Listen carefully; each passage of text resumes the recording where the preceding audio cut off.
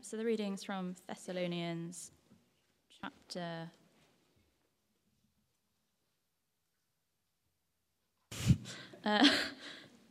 2. Yeah, thank you. Verses 1 to 12. Paul's ministry in Thessalonica. You know, brothers and sisters, that our visit to you was not without results. We had previously suffered and been treated outrageously in Philippi, as you know, but with the help of our God, we dared to tell you his gospel in the face of strong opposition. For the appeal we make does not spring from error or impure motives, nor are we trying to trick you. On the contrary, we speak as those approved by God to be entrusted with the gospel. We are not trying to please people, but God, who tests our hearts. You know we never use flattery, nor do we put on a mask to cover up greed. God is our witness. We were not looking for praise from people, not from you or anyone else, even though as apostles of Christ we could have asserted our authority. Instead, we were like young children among you. Just as a nursing mother cares for her children, so we cared for you. Because we loved you so much, we were delighted to share with you not only the gospel of God, but our lives as well. Surely you remember, brothers and sisters, our toil and hardship. We worked night and day in order not to be a burden to anyone while we preached the gospel of God to you. You are witnesses, and so is God, of how holy, righteous, and blameless we were among you who believed. For you know that we dealt with each of you as a father deals with his own children, encouraging, comforting, and urging you to live lives worthy of God, who calls you into his kingdom and glory. Please take a seat. Let's pray as you're sitting. Let's pray together.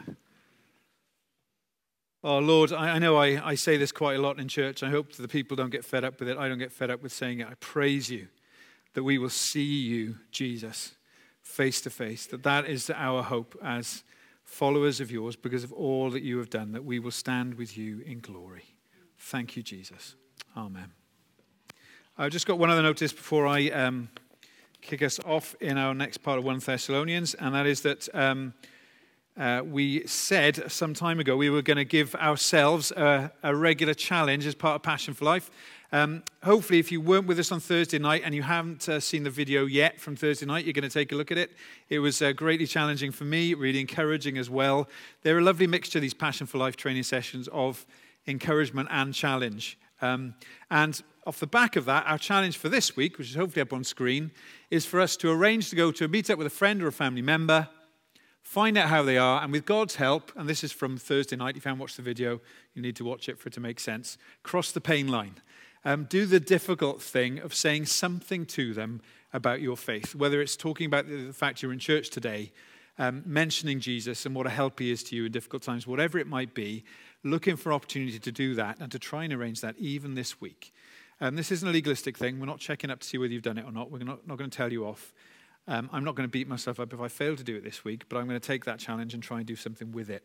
I think the Lord is really using this Passion for Life. He is in my life. I hope he is in yours as well, to just stir us up to be delighted to share the gospel. So that's this week's challenge. Have a think and a pray about that one. And, okay, to 1 Thessalonians, back to the book that we're working through in the coming weeks. In recent years, there have been plenty of examples. I won't mention names. I'm not sure it's helpful or necessary for me to do so, but there have been plenty of examples of Christian leaders who have publicly been shown to lack integrity. You've probably got certain faces, certain names spring into mind right now. They might be big names from the States or names in this country, from churches or from Christian ministries, but I'm sure that most of you can think of somebody and can picture that face and can think of that name. They've fallen in some way. They have done some disservice to the gospel. They've managed to show a lack of integrity, a massive lack of integrity in some cases. And the fallout when that happens is severe. When Christian leaders fall, people get wounded. As a result, people have wandered. Sometimes they've wandered away, apparently, from the faith for good. Their faith has been fractured by the sin and the hypocrisy of the leaders concerned. Now, of course, we could say, and we'd be right, that the fact that a leader has failed massively doesn't mean the message, the gospel, the good news, is any less good or any less wonderful. However much a Christian leader might fail, the gospel is always good news. But the fact is that the messenger's failure to embody that message, and when a Christian leader publicly falls, that is massively harmful for Christians, for people in the church. And this is something that Paul knew, which is why we have this section that was read to us by Hannah this morning. Because whether it was in response to specific criticisms that the Thessalonians were hearing, maybe from the Jews who'd been stirring up trouble in Thessalonica, or maybe just because Paul is anticipating what their thoughts might be now that he's had to leave them and he's writing from Corinth, whatever the reason, Paul knows that he needs to show, for the sake of the gospel, for the sake of the good news about Jesus, that he is not like one of these charlatan, wandering philosophers that the Thessalonians were used to. In that part of the world, the Ignatian Way, you may remember me mentioning that when I did the introduction to Thessalonians, which basically linked so many places in the empire with Rome. Many people would arrive in these cities, and you'd often get these traveling philosophers who would peddle their wares, who would gather a big crowd, who, using great rhetoric, would get people very excited about their message. And then sometimes, as quickly as they'd arrived and caused a stir, they'd leave, often leaving behind them damage. Sometimes they were just after money. Sometimes they got into sexual dalliances. All sorts of things happened with many of these charlatan philosophers. And Paul is aware that probably what's going through the mind of some of these Thessalonians is Paul actually just really like one of them? Because when things got hot, he left.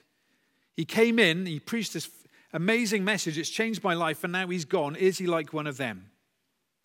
Well, Paul had left, yes, but when you read Acts 17, it's very obvious he left for the sake of the church. And he wanted them to understand in this part of his letter that his past ministry and his present absence were of God and were not down to him being flaky. So they had no reason to doubt the gospel that he'd been proclaiming, and so have their faith undermined. Hence this defense in this part of the letter. As we move out of the greeting part of the letter into the start of the letter proper, we've got this defense of Paul's ministry. So he's not being defensive for his own sake. He's mounting a defense for the sake of the good news, the gospel that he's been proclaiming. The question for us, of course, this morning is what we are to make of a passage like this. This is a little bit like the problem we have as Christians sometimes when we come to the Acts of the Apostles. You know, we read these glorious things that the Holy Spirit did in the early church, and we're sometimes left scratching our heads and wondering, but what do I actually do with this? Because just as in the Acts of the Apostles, in this section of this letter, there aren't actually any commands, are there? Paul doesn't tell them or us to do anything. He's just describing his ministry. So what do we make of it? Well, one approach to passages like this and to Acts is to say they are merely descriptive. There aren't any commands, there are no imperatives, so this is just of historical interest and we shouldn't press it any further than that. I don't know about you, but I struggle with that when I'm not sure why the Lord would put this in his word if it was merely to satisfy our interest.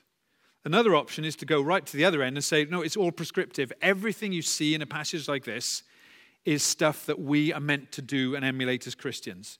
But we're probably not all meant to copy the Apostle Paul in every respect. When church leaders, for example, start copying apostles in every respect, I think that's when you start getting into trouble. He is an apostle in a particular situation, and we need to bear that in mind and read it in context. More likely, I think, like in much of Acts, we're meant to take a passage like this as strongly suggestive. So it's not just descriptive, it's not prescriptive, it's strongly suggestive of what a life motivated by the gospel and a gospel ministry looks like. So this isn't just for apostles. This is for all Thessalonians and all Cardiffians and wherever else you're from. And I think you should also note, when you look in the first chapter of 1 Thessalonians, verses 6 and 7, Paul is very clear that he expects himself to be an example to the Thessalonians, just as he knows that they are an example to others. So, he's an example to them. That's clear. And so when we read what his gospel ministry looked like, we should sit up and listen attentively.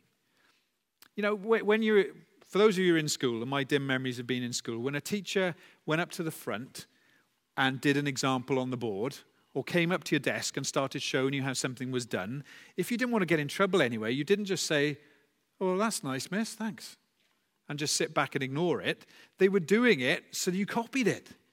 And I think that's what we're seeing, clearly from some of the chuckles. Some of you did that in school, by the way.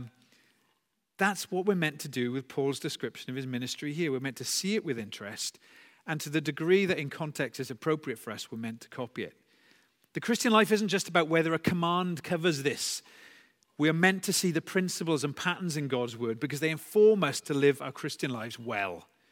Pastors and elders should probably listen up especially well to this morning.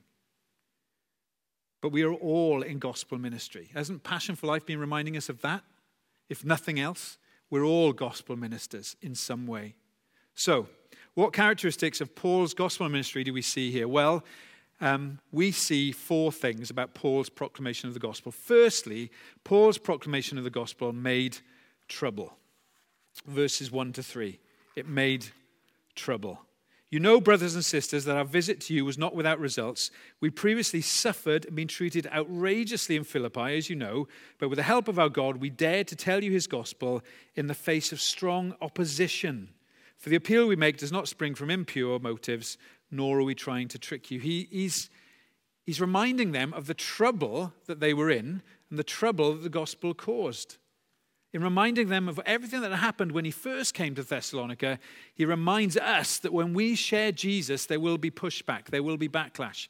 We saw this on Thursday night when we saw that video about expectations and crossing the pain line. We saw that our expectation should be that we will often get pushback, not just apathy, but sometimes active pushback and people rejecting us because we proclaim the truth about Jesus. We were also wonderfully reminded that we will also see people welcoming the message, as the Thessalonians did, believing it and being saved. We need to have biblical expectations, and part of that expectation is that a balanced presentation of the gospel always gets pushback to some degree. It's not generally welcomed by the world. Think about it. It makes sense, doesn't it? If you think about a balanced proclamation of the good news about Jesus, what is it telling people? What did it tell you when you came to hear the gospel properly for the first time and you responded to it? What it told you was, you are a sinner who deserves hell. I mean, that's bad news. But you can't understand the good news of the gospel without understanding the bad news of the gospel. Everybody who hears the gospel is a sinner who deserves hell. Jesus is the only way to be reconciled to the holy God we've offended, and the only way to be forgiven, and the only way to become his children. There is no other way. That you can guarantee in a pagan culture, any pagan culture, but especially our culture at the moment, will get pushback and will not be loved. Following Jesus, as we're going to see in a bit, means abandoning other gods and other idols and living by Jesus' kingdom commands and Jesus' values, which are at odds with pagan values. That's just some of what a balanced presentation of the good news says, and you can see why society doesn't like it. So when we share the gospel, we shouldn't be surprised that some will ignore it, some will get angry. There's a reason that it's called the pain line when we start to talk to people, maybe for the first time, about Jesus, about our faith. Because we're inside, we're wondering what's going to happen. But what we need to hear is that when you get resistance, when you get pushback, when you get rejection sometimes, it is not a sign of God's disfavor. It is a sign you're proclaiming the gospel. We can expect that the gospel will make trouble. Praise the Lord that we were reminded on Thursday, and we're reminded by the letter to the Thessalonians that many will also welcome the message. That's the first thing we see about Paul's gospel ministry. As he proclaimed it, it made trouble. Secondly, Paul's proclamation of the gospel pleased God, verses 4 to 6. On the contrary, we speak as those approved by God to be entrusted with the gospel. We are not trying to please people, but God who tests our hearts. You know we never use flattery, nor do we put on a mask to cover up greed. God is our witness. We were not looking for praise from people, nor from anyone else, even though as apostles of Christ we could have asserted our authority. Instead, we were like young children among you. We were not trying to please people, but please God, he says, about his ministry and that of Silas and Timothy to the Thessalonians. His main point here, of course, is the main point he's making in this section, that unlike the wandering philosophers, they weren't just manipulative flatterers who buttered people up to get a positive response and get their money and take advantage of them. No, they weren't looking to please people. They were looking to please God. That's the point he's making to defend his ministry.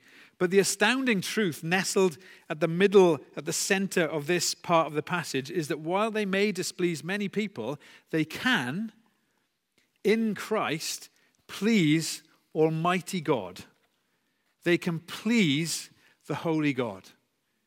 If I can say this reverently, they make God smile when they minister the gospel and share it and live for him. What we do as Christians for Christ pleases God. Now I know good evangelicals like us get nervous when people start saying stuff like that. Because what might be coming up in your mind right now is, but we can't savingly please God. Paul said to the Ephesians, by grace you have been saved through faith, not by works, so that no one can boast. Absolutely right. We cannot savingly please God. When we put our faith in Jesus, we're saying, I cannot save myself. I'm desperate. I'm lost. I trust only Jesus in what you've done. And I relinquish any sort of good works that I might try and rely on because they cannot save me. Absolutely right. But once you've been saved, once you've been forgiven, once you're in Christ, what you do for him, our motto verse for last year showed us this, our labor in the Lord is not in vain. What you do for him pleases him. We can please God. You might be thinking, but doesn't Isaiah say our righteous deeds are like filthy rags? Yes, when you bring in your so-called righteous deeds to show to God, to show him why he should accept you and forgive you, they're like filthy rags. You cannot rely on them. But once you are trusting in Christ and Christ alone, what you do for the Father, because the Son has died for you so you can be adopted into his family, what you do for the Father pleases the Father. I mean, I assume I'm not the only one. I love doing things to please people I love and I'm in relationship with. I love doing that. And you, Christian, can do that for Almighty God. We were reminded by the video. If you haven't watched the video yet, I'm sure you're going to now because I keep mentioning it. I'm bothering you about it. It's so worth watching. We watched the Passion for Life video on Thursday night. One of the things it reminded us is that sharing the gospel is an aspect of our godliness. There's sometimes like, I'm doing all right in the Christian life. I'm fighting against sin quite well. I don't do that so much anymore. I think I'm getting a bit more like Jesus as the months and years go on. I don't share him to people around me, of course. I mean, I can be godly without sharing Christ, right? No. As I grow more like him and I grow in pleasing him, I will proclaim the gospel in some way, in some small way, because that's what he's called me to do. And when I do, pleases him. Pleases him. I mean, it doesn't earn many brownie points. I'm going to glory by grace and grace alone because I've trusted in Jesus. Doesn't tick boxes that get me a better place in heaven, but it pleases my heavenly Father. This is a distinctive of all true gospel ministry. Pleasing God, not pleasing people. It's wonderful we can please God. But the flip side to that is, will you please, well, pray it for yourself, but pray it especially for church leaders, Pray it for us as the elders of the Bridge Church. Pray for this sort of integrity in us as the elders. Because our primary aim, don't take this the wrong way, our primary aim should not be to please you. Care for you, yes. Listen to you, yes. Please you, not always. Top of our priority list should not be meeting the cultural criteria for success either, but rather knowing what pleases God and doing it. That's the second thing about Paul's proclamation of the gospel. The third thing about his proclamation of the gospel was it was delighted. It was a delighted proclamation of the gospel, verses 7 to 8. Instead, we were like young children among you, just as a nursing mother cares for her children, so we cared for you. Because we loved you so much, we were delighted to share with you not only the gospel, but our lives as well. We noted earlier in Thessalonians the sort of terminology that Paul uses, this heart language he uses to describe how much he loves the Thessalonians.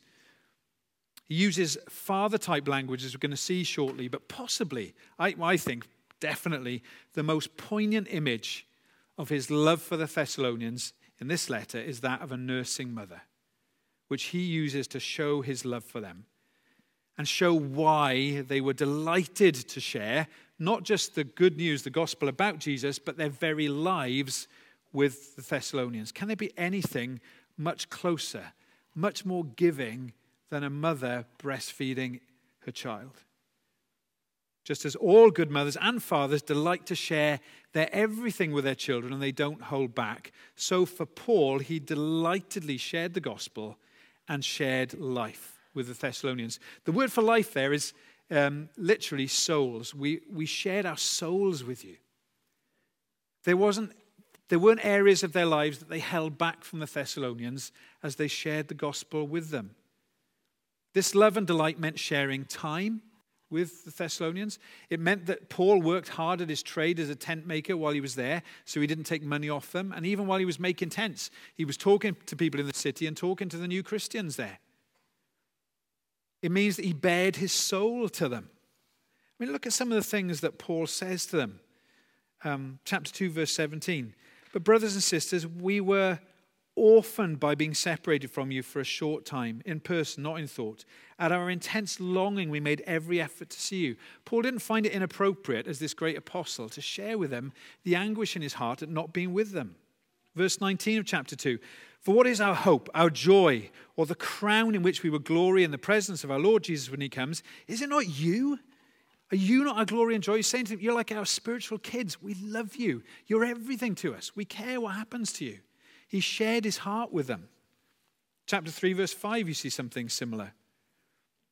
For this reason, when I could stand it no longer, I sent to find out about your faith. I was afraid that in some way the tempter had tempted you and our labors might have been in vain. I'm worried for you.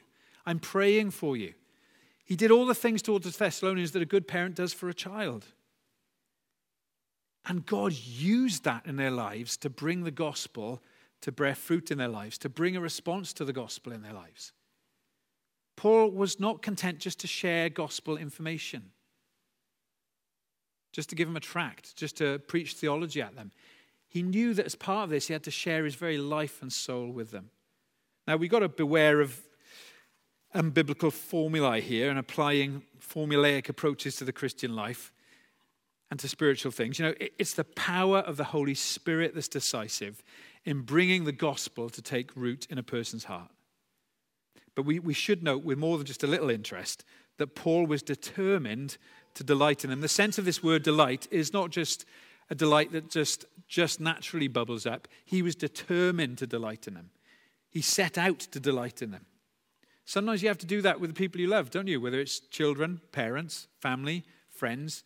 Sometimes it's easy to love them and sometimes it's not so easy, but they're your loved ones, so you're determined to love them. This was Paul's attitude towards them. He intentionally shared his life and the deepest feelings of his soul with the Thessalonians and for the Thessalonians and his other churches too, which is one of the things that the Holy Spirit used to make his ministry so effective. God uses a shared life. You probably know this, many of you, from your experience of coming to Christ. He uses a shared life, a real communion of souls for his gospel purposes. This makes me ask, do I get into people's lives to share the gospel with them? Am I content to keep them at arm's length and keep things cool? Do we not just proclaim God's generosity in the gospel, but do we embody that generosity? So often when we're generous with our lives, it can win a hearing for the good news that we believe. Having neighbors and friends over for dinner, meeting their needs, talking about life, and yes, about your weaknesses and your failings where appropriate, too, being vulnerable, praying for opportunities to do all those things. Are we delighted to share not just the facts of the gospel, but our lives as well as vehicles for proclaiming the gospel? I found that very challenging looking at that this week. That's the third thing about Paul's proclamation of the gospel. The fourth thing about his proclamation of the gospel, we see this in verses 11 to 12, is that it was urgent. He proclaimed the gospel urgently. For you know that we dealt with each of you as a father deals with his own children, encouraging, comforting, and urging you to live lives worthy of God, who calls you into his kingdom and glory. Urging you to live lives worthy of God. In other words, saying some things urgent. His proclamation of the gospel was urgent. Now, tell me afterwards if you think this is unfair, because maybe I'm just speaking for myself, but I think the way we often tend to think is about urgently getting people to believe in Jesus, and then the urgency of gospel proclamation ends. And the less urgent work, satisfying work, important work, but the less urgent work of discipleship then starts. Do you think we think that way sometimes? It's urgent to get people to faith and to believe in Jesus, to believe the simple gospel. And then we can chill out a bit with the urgency because now they're Christians. Yes, we can start the discipleship stuff, but that's not as urgent. One is vital, telling people they need to bow the knee to Christ. And the other, telling people to live for Christ, that's added value. But not the end of the world if it doesn't happen. But Paul doesn't make that distinction. To him, you see, everything I've just described is gospel ministry. All of it is proclaiming and applying the gospel, and it's urgent. Did you note that his proclamation in Thessalonica included encouraging, comforting, and urging? In the ESV, the words are translated slightly differently, slightly more strongly, exhorting, encouraging, and charging. Charging them to do what? To live worthy lives. Now, there we get another problem, I think, sometimes as good evangelicals. Worthy lives? We believe in and proclaim a big God, don't we, in this church? How can I be worthy of God? How can I live a life worthy of the almighty and holy God? What does that mean? Well, it means to live a life that reflects the beauty and the infinite worth of our coming King, Jesus. Not that we deserve him, because we never will through all eternity, but that we live lives that reflect his infinite worth. And Paul is exhorting, encouraging, and charging them, urging them to live those worthy lives, to be different to the society around them. He's talking here about what he told them in the past, remember? He's not saying, this is what I want to talk to you about now. He's saying, no, in those weeks I was in Thessalonica, I told you the gospel of Jesus, and part of that proclamation of the gospel of Christ was that I was encouraging, exhorting, and charging you to live lives worthy of God and his coming kingdom. He's talking here about what he'd already started to teach them in those early weeks. He knew that his presentation of the gospel, to use the terminology I got from a church historian recently, needed to be a depth presentation of the gospel that included what Jesus had done on the cross so that they could be forgiven, and also included what it meant to then go on following Jesus. When he talks about living lives worthy here, he's talking about walking worthy, literally. He taught them in those early weeks what it meant to believe in Jesus and then what it meant to walk following Jesus.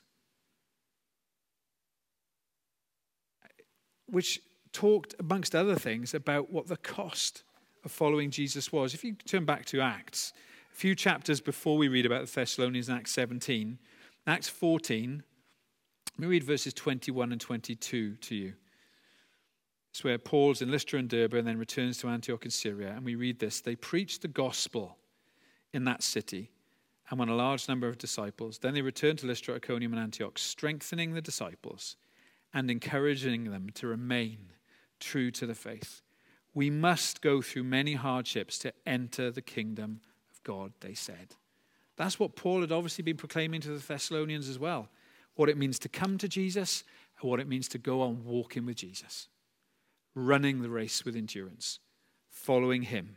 Paul wasn't doing the equivalent of a few select weeks of Alpha and then ticking the box because the job was done because they professed faith in Jesus. He didn't relax once they professed faith, once he'd baptized them.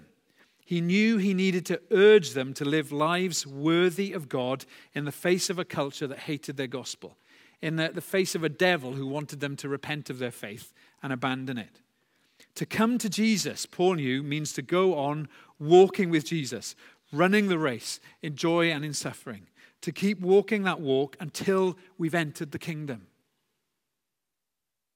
Until we've entered the kingdom. Do you notice those words? Incredible words in verse 12, 1 Thessalonians 2. Encouraging, comforting, and urging you to live lives worthy of God who calls you into his kingdom and glory. Again, if you've got your New Testament heads on, you're probably going to be thinking, hang on, they'd already entered the kingdom, hadn't they? Do we believe that when someone puts their faith truly in Jesus, they've come into his kingdom? They're citizens of the kingdom? Yes. We are kingdom people as Christians. We've entered the kingdom. But that's not the whole story. The kingdom has come in what Christ has done already, but it is yet to come in all its fullness. And that fullness includes the day when we see him face to face and enter into the new heavens and the new earth. We haven't got that yet, have we? The kingdom in that sense is yet to come. J.I. Packer put it this way: the kingdom is present in its beginnings, though its future in its fullness.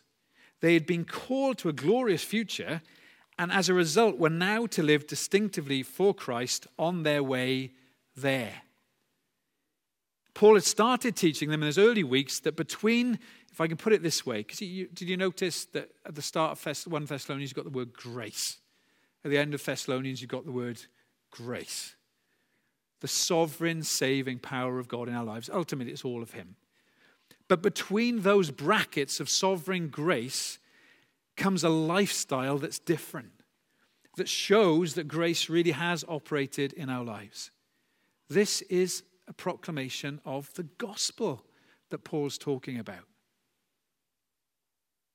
And to cut some of this important stuff from our presentation of the gospel is to truncate it, is to flatten it, is to cheapen it. I know why we do it sometimes, because we want to tell people the bit that says if you trust in Jesus, your sins are forgiven and you have a glorious future. And that is gloriously true, but we don't really want to tell them the other stuff, at least not early on.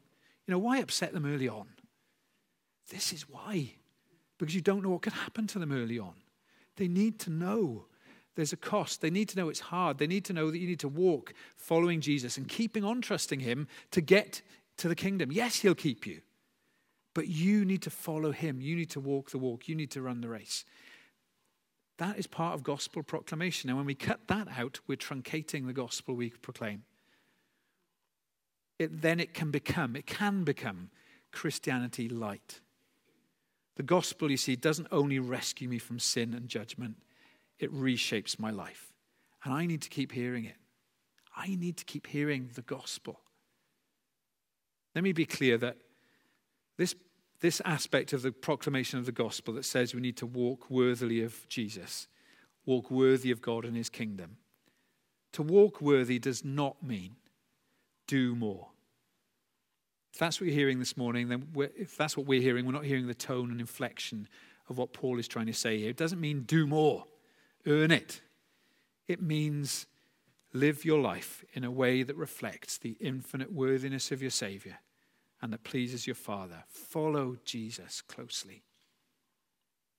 We need to hear Paul's tone right. To hear this right doesn't lead to legalism, it leads to joy.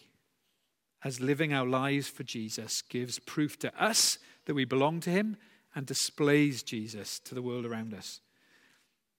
Just a quote from Jim Packer again, he puts it this way: the task of the church is to make the invisible kingdom visible through faithful Christian living. I love that. Applies so well to this passage. The task of the church is to make the invisible kingdom visible through faithful Christian living. This is the gospel. These are the things that characterize the gospel proclamation of the Apostle Paul. And of course, we're not, as we've said already, all apostles. We're not all church leaders. But we've all been entrusted with this stewardship that Paul talks about in chapter 2, verse 4. He'd been entrusted with the gospel, but actually we've all been entrusted with the gospel. Paul said to the Corinthians in his second letter to them that they were jars of clay with a treasure within. We've all been entrusted with this gospel. Is this gospel we proclaim? Is this the gospel we proclaim? And is this the way we proclaim it, sharing our lives and souls with the people we speak it to? I believe, this isn't God's word speaking now, you have to pray about this and weigh this up. Well, this of the Lord, but I believe 2022 is the year that people will see our distinctiveness as the Bridge Church and our delight in sharing the good news. I believe 2022 is the year in which we will see souls saved in the sovereignty of God as he helps us to grasp these distinctives and take them to heart.